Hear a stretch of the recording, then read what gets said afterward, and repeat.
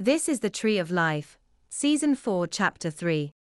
In this episode, we will be reconceptualizing property in light of the telescopic effect and the linking of objects telescopically such that, locally, spatial objects become symbolic representations of analogous objects within the life of global actors. To start out, legal title over property does not necessarily give one the ability to utilize that property. This arises due to the fact that action toward that object must always be conserved with respect to lateral alters.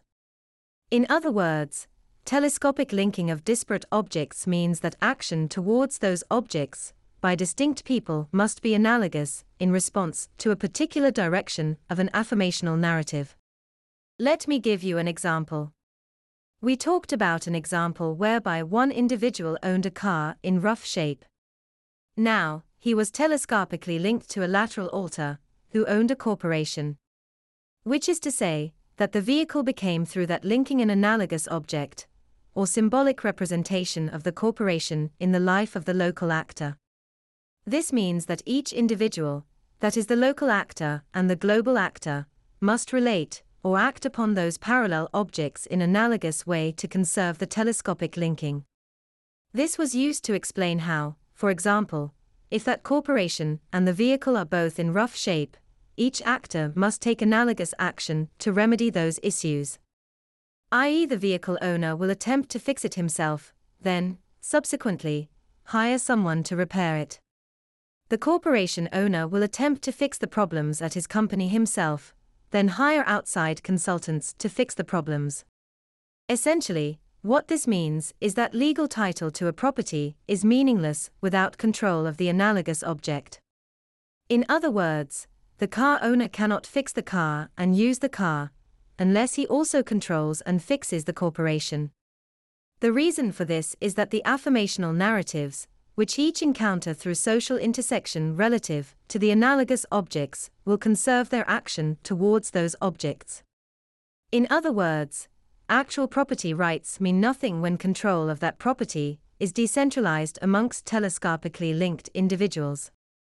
Finally, it can be said that since each social actor, the corporation owner and the vehicle owner, are subject to affirmational narratives in relation to that object in parallel, the direction of those narratives determines who actually has property in a given object. In other words, if the corporation owner's action determines the affirmational narratives that the local actor is ultimately subject to, determining his action analogously, then it is the corporation owner who actually has control over that property regardless of who has legal title. From this we can see that property as a concept applied to individual objects fails to recognize the telescopic linking between objects of consciousness.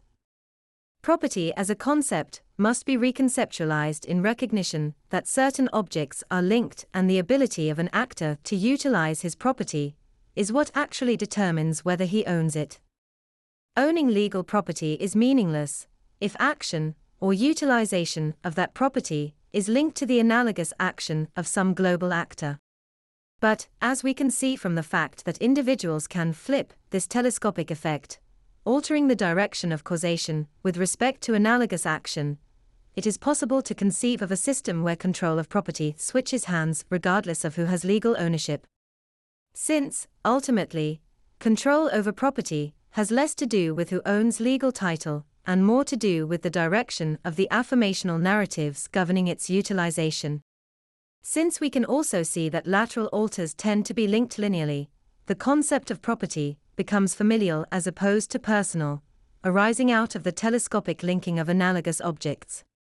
In other words, since the telescopically linked individuals are generally linearly related, when not nonlinear, we can see that true control, or ownership of the property, is familial as opposed to personal.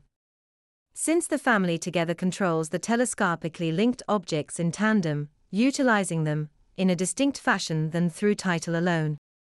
From this, it is necessary to reconceptualize property rights as a reflection of lateral alters telescopic linking of analogous objects. If indeed that linking is lineal, then the idea of property rights makes more sense as a communal reflection of familial or hereditary relationships. Thus, earlier in this podcast, when we talked about how family businesses should be promoted and the importance of lineal relationships in telescopic linking of objects of consciousness. This was in recognition of a reconceptualization of property as distributed or centralized within lineal lateral lines. Thus, we must first incentivize property accumulation within familial lines, and to do that we must recognize the importance of intellectual territorial accumulation through linking of archetypal consensual and spatial non-consensual lineal lines. That is to say, that since property ownership or utilization is centralized within families as opposed to within individuals, in order to effectively provide equity and a common distribution of wealth, requires incentivization of the family as opposed to individual accumulation of wealth, through the linking of archetypal consensual and spatial non-consensuality.